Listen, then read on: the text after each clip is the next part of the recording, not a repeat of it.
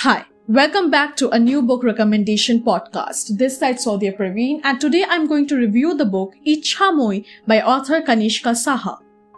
A tale or short stories collection which has the potential to visualize an image relatable to one's religion and religious beliefs, or the tales known and heard is found to be interesting and is very much open to explore the different stages of Ma Kali's tales.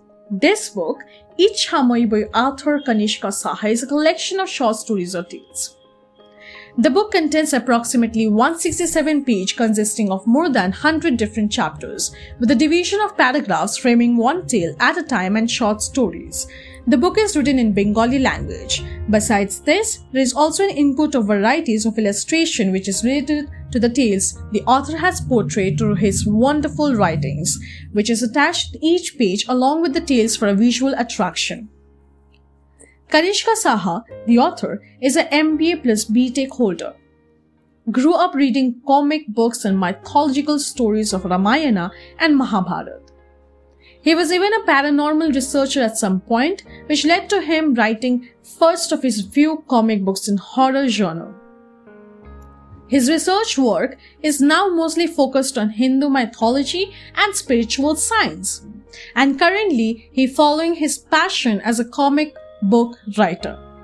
Speaking about the book, the predominance of the original power of West Bengal, especially in East India, Durga Puja and Kali Puja of Bengal are world famous. To tell the story of Mother Kali, it is not enough to mention only mythological events. It is necessary to mention the temples of Kali in Bengal, which have a miraculous secret hidden behind them. A Shakti Pitha, where even the descendants of the robbers secretly come and worship. A Shakti Pitha, where the temple is played at night to the rhythm of mother's dance. Mamakhyapa, and a few small attempts to make Ma Leela talk about stories of many saints. This book has been written as such with an aim of benefiting from the information given here about Ma Kali and Kali Puja. This book revolves around three protagonists, or you can say elements, having Ma Kali as a priority, who is the Hindu goddess of death, time, and doomsday. She is often associated with sexuality and violence, but is also considered a strong mother figure and symbol of motherly love.